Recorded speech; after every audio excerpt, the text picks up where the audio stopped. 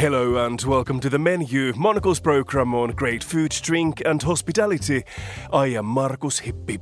This week, what do you serve to some of the greatest Hollywood stars? British chef Elliot Grover knows the answer as he's designed a menu for this year's Oscars.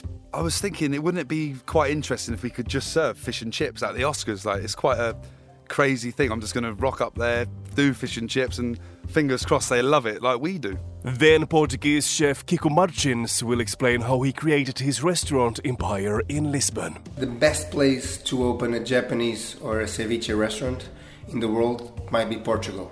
Why is that? Because Portugal is probably one of the best countries in the world that has the best fish. We'll also hear about a groundbreaking new restaurant launch in England's Cornwall. All that and more ahead in the next 30 minutes here on The Menu.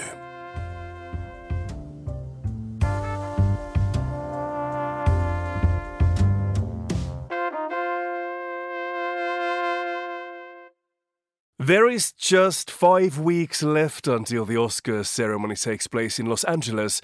It's a huge operation, and someone who'll be focusing on what the world's greatest film stars get served for food after the main ceremony is British chef Elliot Grover. He will work together with Wolfgang Puck at the Academy Awards 2023 Governor's Ball, and for the event he has created a British-inspired menu. To find out more, Elliot joined me in the studio. He began by explaining how he ended up working with Wolfgang at the world's greatest celebration of film. Took the job 9 months ago at Cut London, which was the most unbelievable opportunity. And then I sort of did more and more research as the time went on. Had sort of daily calls with Wolfgang, and he said, I'll be doing the Oscars. And then I found out he'd been doing it for 30 years, which is quite unbelievable. And then I thought, well, I'm going to ask if I can go. And it sort of took quite a lot of courage to ask the question. And then when I did, he said, absolutely amazing, what a great idea. Fly to LA and we can get on with it. So yeah. So how did you get in touch with him? Obviously you'd been dealing with him before, but did you write him an email, or did you just call separately and just ask that question? So Wolfgang absolutely doesn't have email. He says, no, you just call me, and he will not answer a text message. You just call him anytime, anywhere, wherever he is in the world. He'll always answer. So, yeah, just asked him. And he said yes. So what have you been doing for recent weeks? You obviously have been getting prepared for the 12th of March already. You know what dishes you'll be serving with Wolfgang and so forth. What have you been doing so far in terms of getting prepared? Well, there's a lot of sort of strategical things you need to do in regards to the logistics, the crockery we're going to serve the dishes in. So basically he said he wanted to represent the UK the best we could. And obviously it needs to be sort of around 400 portions of each, which is quite a large amount of food for the time we're going to do it in. So we've done a really amazing trio of fish and chips. So it's really classic, just a piece of deep fried haddock, skin on, he insisted, so it's proper authentic. Beer batter, and then we've got 3 triple cooked chips in beef fat, pea puree, tartar sauce, wedge of lemon, comes in a paper cone with a wooden fork to make it extra proper. Wow, what else is on the menu? We've also got a chicken pot pie, which will be running in London as well. It is a traditional chicken pie, but it is super luxurious. We put a tiny bit of truffle oil in there, peas, potatoes, chicken breast, and it's with a traditional chicken velouté.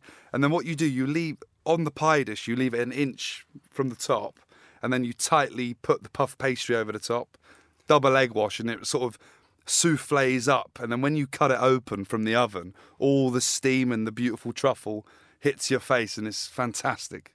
You said that Wolfgang mentioned that he wanted to showcase the best of British cuisine at the ceremony. I'm wondering, did you also think about this whole thing the other way around, just thinking about who your customers are going to be like and what they would like to eat? Yeah, I mean, I was thinking, wouldn't it be quite interesting if we could just serve fish and chips at the Oscars? It's quite a crazy thing. I'm just going to rock up there, do fish and chips, and fingers crossed they love it like we do. So what's happening in the days to come? You still have you've got a month and a half almost until it's the 12th of March when the ceremony takes place. When do you go to the US, first of all? So going to the US on the 26th of February. Mm-hmm. So I'll be there for a few weeks before, just sort of prepare myself and get ready. And then today, 1st of February, we're going to be launching the Oscars dishes in Cut London, which is going to be fantastic. Sounds amazing. Tell me about the scale of this operation. Then you mentioned that we're talking about a huge amount of food that is needed over there. So how do you, from the logistical point of view, how do you make all that happen in the US? That's the tricky part. So I've been speaking to the executive chef that runs the Oscars there, as well as Wolfgang. Every single dish has a picture, a spec. All the recipes have already gone to Wolfgang with the allergies, everything. So it's all very well organised, I will say that. Are you nervous at all? I'm more excited, to be honest. I was more nervous about coming here today. What has Wolfgang told you about previous years, how this operation works? He said every year must be better and better, and he's got the guy is 73 now, and he's just full of so much energy, and everything he does, he just always wants it to be better. And he said to me, just don't mess it up. And obviously we're talking about some of the best food from the UK now. I'm wondering, what's for dessert, by the way? You mentioned a few things from the menu already. What's the dessert? We're doing an amazing traditional sherry trifle. So it's your classic trifle, something that they won't expect but they'll love, and it's super simple.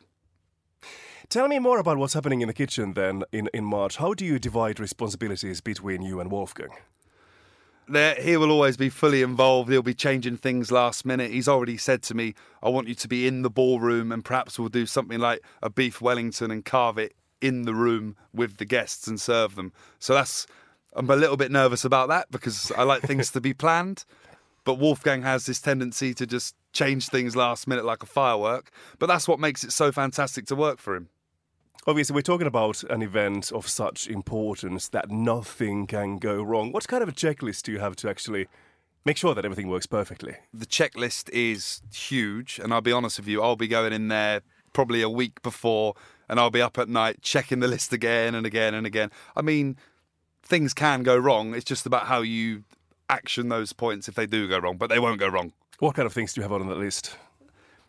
Things like if the fish and chip batter's not crispy, if the fish isn't fresh, if you have to send it back. So you need to check every single thing, you know. And indeed, as you mentioned, people can taste these dishes already in London. Absolutely. Tell us more about that. Yeah, so in the bar we're serving the trio of fish and chip cones. We're doing the chicken pot pie in the restaurant and the bar. And we're also doing the sherry trifle, And we'll also be doing a Golden Knights Oscars cocktail, which is amazing. Can you tell us more about that? Cocktail is a champagne based with tequila, and then it's beautifully decorated with a bit of gold leaf down the side. It's very simple, but super, super delicious. Elliot Grover there, and he'll be in Hollywood next month preparing his menu at the Academy Awards 2023 Governor's Ball. And you can taste his dishes also in London. They will be served at Bar 45 at 45 Park Lane. Next up on the menu, we head to Lisbon to meet Portuguese chef Kiko Martins. In 2008, Martins undertook a culinary journey and travelled the world from Chile to China to explore what residents were eating at home in an attempt to find authentic dishes he could bring back to Portugal and interpret locally on the plate. Today, Martins oversees 5 eateries in the Portuguese capital, offering his take on dishes from around the world. Monocle correspondent Ivan Carvalho caught up with Martins at his newest Lisbon restaurant, Las Dos Manos, a homage to Mexican and Japanese cooking, to learn more. Born in Rio de Janeiro, Portuguese chef Kiko Martins has been a culinary globetrotter since he first started working in France in 2003. After studying at the Cordon Bleu in Paris and stints at Michelin restaurants like the Fat Duck in London, Martins sought a change of scenery to challenge his palate.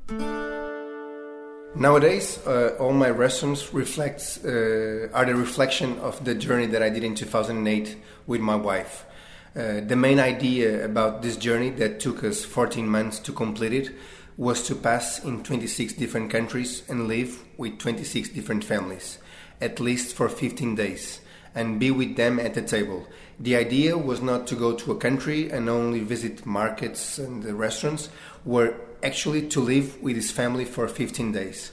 The purpose was never to open restaurants after the journey. But the truth is that, as my passion is cooking and I'm a chef, when I returned to Portugal in 2010, since nowadays, it has already passed 12 years, so all the restaurants that I have been open has some influences from the world. So I have a ceviche that of course influenced from Peru and Japan. I have this Mexican one, the new one, influenced of course from Mexico. I have another one dedicated to Brazil, my hometown that I was born in Rio. Another one that is a butcher shop with many influences from the world. So I think this journey was probably the main point of what I have been doing as a chef since now. Following this eye-opening 14-month Eat the World experience, Martins came back to Lisbon. In 2013, he opened his first eatery, O Talho, which combined a butcher shop concept with a restaurant. A year later, he turned to seafood with a cevicheria, where he looked to quality local ingredients. I think a lot of people might not know this, but the best place to open a Japanese or a ceviche restaurant in the world might be Portugal. Why is that? Because Portugal is probably one of the best countries in the world that has the best fish. So we are talking about a coast with 700 kilometers, the Atlantic, very deep ocean, very cold ocean, with amazing fish, amazing seafood. Opening in cevicheria was like blending the two things that I thought that it was more like amazing, like the Portuguese seafood and fish, and with this technique of like just cooking the fish in this tiger milk, that is amazing sauce that the Peruvians invented. So I thought these two combinations, or using corvina or using bacalhau with tiger milk, will be something that melt. And the truth is that they melt well, and it's a success. After mastering ceviche, Martins decided to mine his childhood in Brazil for inspiration for his next culinary adventure at his restaurant, O Boteco. So the main idea about this Brazilian restaurant was like, working with Portuguese ingredients like carabineiro or even bacalhau or cod in English, and to give them Brazilian dressing. One of the most typical dishes in Brazil, it's called bobó. It's a dish from north of Brazil, of Bahia, that is made with peppers, with coconut milk. And here in Boteco, you will going to eat it with cod and carabineiro, like a big shrimp, red, super flavorful, but with this kind of Brazilian dressing with the peppers and the coconut milk is super flavorful. Never tiring of drawing ideas from his extensive travels, Martins last autumn inaugurated his newest establishment, Las Dos Manos, where Mexico meets Japan on the plate. I always had this goal of opening a Mexican restaurant. I've been 6 times in Mexico, from Tijuana to Ensenada to Puerto Escondido to Juárez to DF to Veracruz to many, many different cities in Mexico. But I never thought that my first Mexican restaurant will have this Japanese touch. So Las Dos Manos, it's the mano of Mexico and the mano of Japan. In English, the hand of Japan and the hand of Mexico. And a lot of people might ask, so this is a fusion. So I'm going to eat a temaki with some jalapenos, and I'm going to eat like a taco with a tempura. No, this is not a fusion. This is a Mexican restaurant with a Japanese touch. I'm going to do aguachile like it's done in Mexico. I'm going to do a taco with a homemade tortillas like it's done in Mexico. But I'm also going to add some Japanese touches of elegance, like some Japanese techniques of like tataki or braised or cured, or a little bit of ingredients like yuzu or katsubushi. I'm going to use the Japan to give a little touch to the Mexican menu. Always keen to respect local culinary traditions he's tried firsthand and use the best Portuguese produce from the land and sea, Martins today has a decade of success under his belt and 5 restaurants. All the while, he's been careful to avoid the trap of making fusion cuisines while helping Lisbon raise its status as a cosmopolitan food capital. For Monocle, in Lisbon, I'm Ivan Carvalho.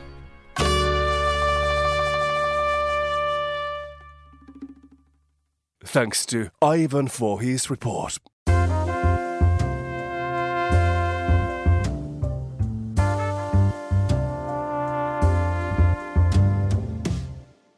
Let's next hear from Monocle's Lilian Fawcett. She's here with the week's hospitality headlines.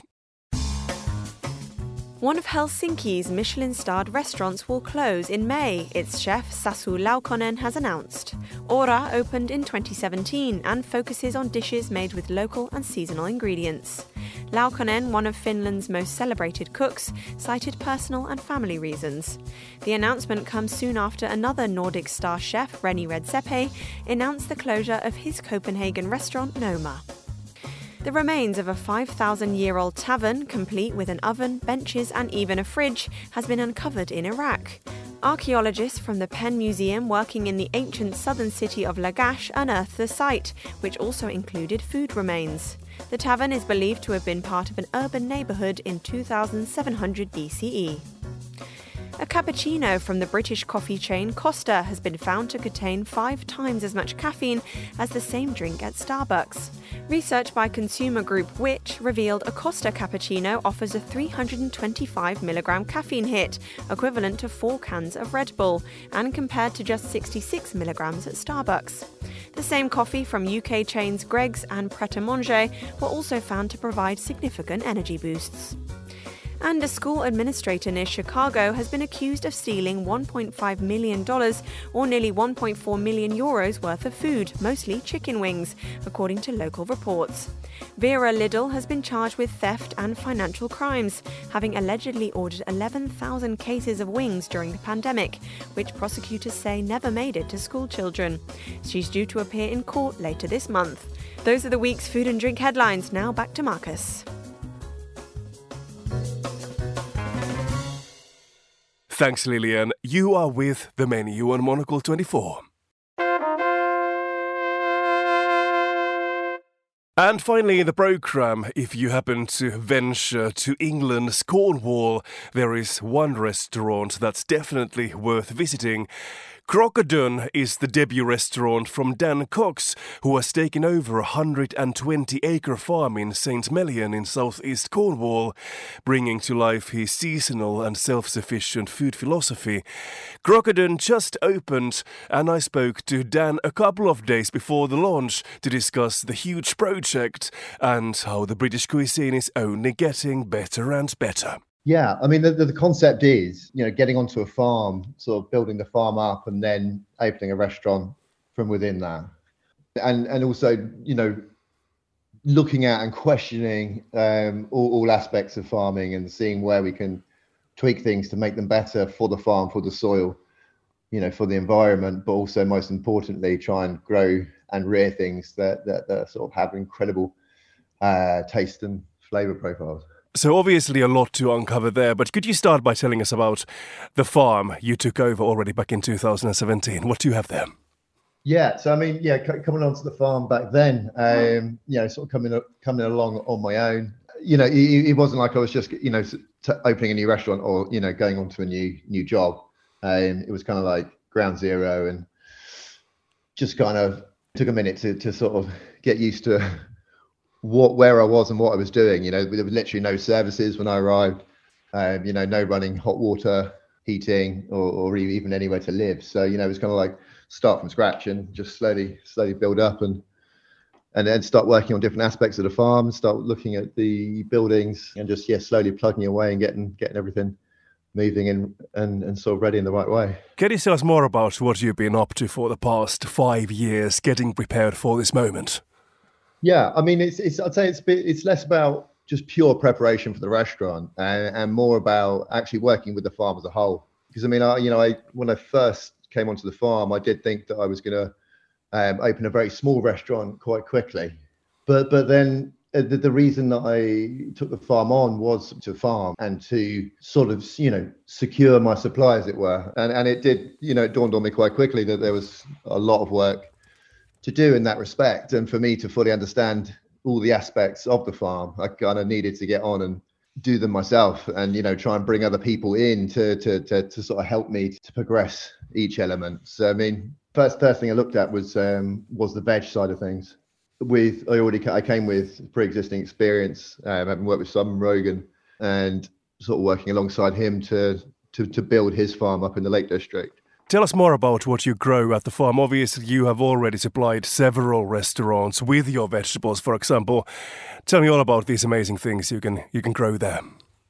Yeah, I mean, literally, we are quite gifted in Cornwall because we generally have quite early springs, and the winters are quite mild too, and also we receive our fair share of rain, so we're not often sort of met with extreme drought conditions. It does come when we're in the height of summer, but generally the soil does retain quite a lot of moisture. It's got good clay content too, which it can be difficult to work with in the winter, but it does hold on to that water throughout the spring and into the summer. And also with that clay content, you also get sort of a high mineral content within that. On a clay loam like we have, you can pretty much grow anything. You can grow things that love acid, you can grow things that sort of love alkaline, and sort of it's quite a good happy medium. So it's just basically the only thing that really restricts us on what we can't grow is whether it's sort of subtropical or really temperate stuff. But even then, we last year we successfully grew lemongrass in quite good quantity. Then we've got ginger and turmeric propagating away as well. We've got Szechuan pepper in the polytunnels. We sort of using the leaves on that. So it's kind of like it's less about what we can grow and it's more about what we can't grow. And we just generally try as many different things as we can, and things that really pique our interest too. So it's not just your standard veg, as it were. And one of the stars of the show are artichokes. So it's, flowering artichokes like a violet artichoke. I mean, sort of all throughout my career as a chef, we would love to work with artichokes, when they came into season, from Brittany or from let's say Sardinia, and they're immaculate. It was always something that I really, really wanted to grow. So I mean, that was as soon as I arrived, I got on and sowed the seeds. And I didn't have polytunnels or anything like that. I was just kind of on my windowsill, and that was the first crop that I put into the ground. And being perennial, they come back year after year. They're a huge plant, like really majestic looking, and you only harvest a small amount of the plant. So you're just taking that flower or 3 or perhaps even 5 that the plant might produce, but the rest of the plant remains. And then winter, it kind of just mulch it down on itself, and it feeds itself, and it comes back the following year. So it's like with very little maintenance, you're sort of gifted with an incredible vegetable year on year. And it's one of my favorite things. So Crocodon it's obviously a hyper seasonal restaurant and all about local ingredients as well. I'm speaking to you just a few days before you are due to open the restaurant. How much can you tell us about the first menu at this stage? What do you have there? What excites you?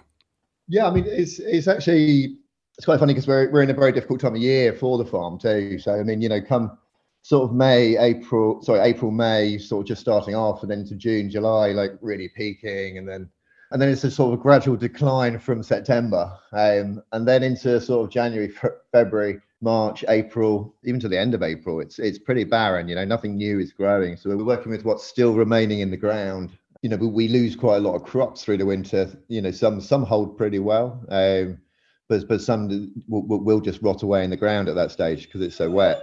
So so we're in the middle of the hungry gap basically. So there isn't anything new coming through at the moment. We're working with all the stuff that we've preserved through the summer and into autumn, and stuff that's sort of still hanging on the ground, like winter radishes and turnips, and a few kales and cabbages and leeks. So it's quite an exciting time from the point of view that we have to kind of work quite hard to pull a menu together. Because last week, Mike and I, my head chef, we were putting the menu together, and the start of the process was like, God, what are we going to actually do? But then everything starts coming out. I mean, we started the menu with some lion's mane mushrooms. So not from the farm, but from one of our close friends, Mick. He's got a company called Dart Valley Fungi, and he grows the most amazing mushrooms, all with his own spawn, all with his own substrate made from ash wood, sawdust and wood chip from another company that he works with.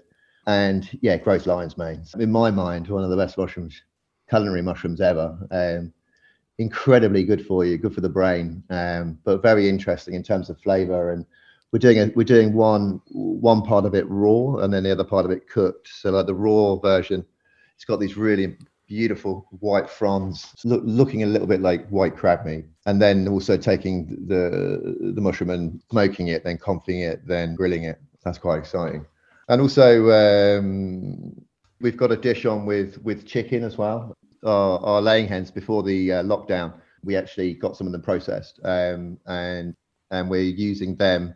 We're taking some of our leeks that are still in the ground at the moment, so they're sort of maximum sweetness, sort of picking up sort of more sugar through the winter, and then we're going to be grilling those over charcoal and serving them with a chicken offal exo sauce that we make with all the offal from the chicken, and our own chilies, and plenty of garlic in there as well. And then as a side, another part of that dish, we're doing a sort of chicken, sort of, royale or sort of custard type situation, sort of, just set basically. So like a chicken mousse, but also more towards like a set custard, if you will. And then serving that with elderflower, again, sort of our preserved elderflowers, and a reduction of elderflower vinegar.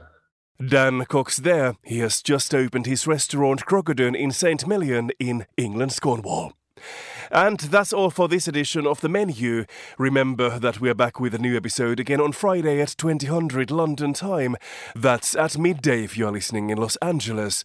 Meanwhile, do check out our menu spin-off show Food Neighborhoods for great recipes.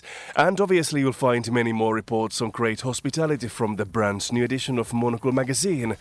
I am Markus Hippi. Our studio engineer was Callum McLean. Once again we finish this program with a dinner soundtrack recommendation. Here is MGMT with Kids. Thanks for listening, and until next week.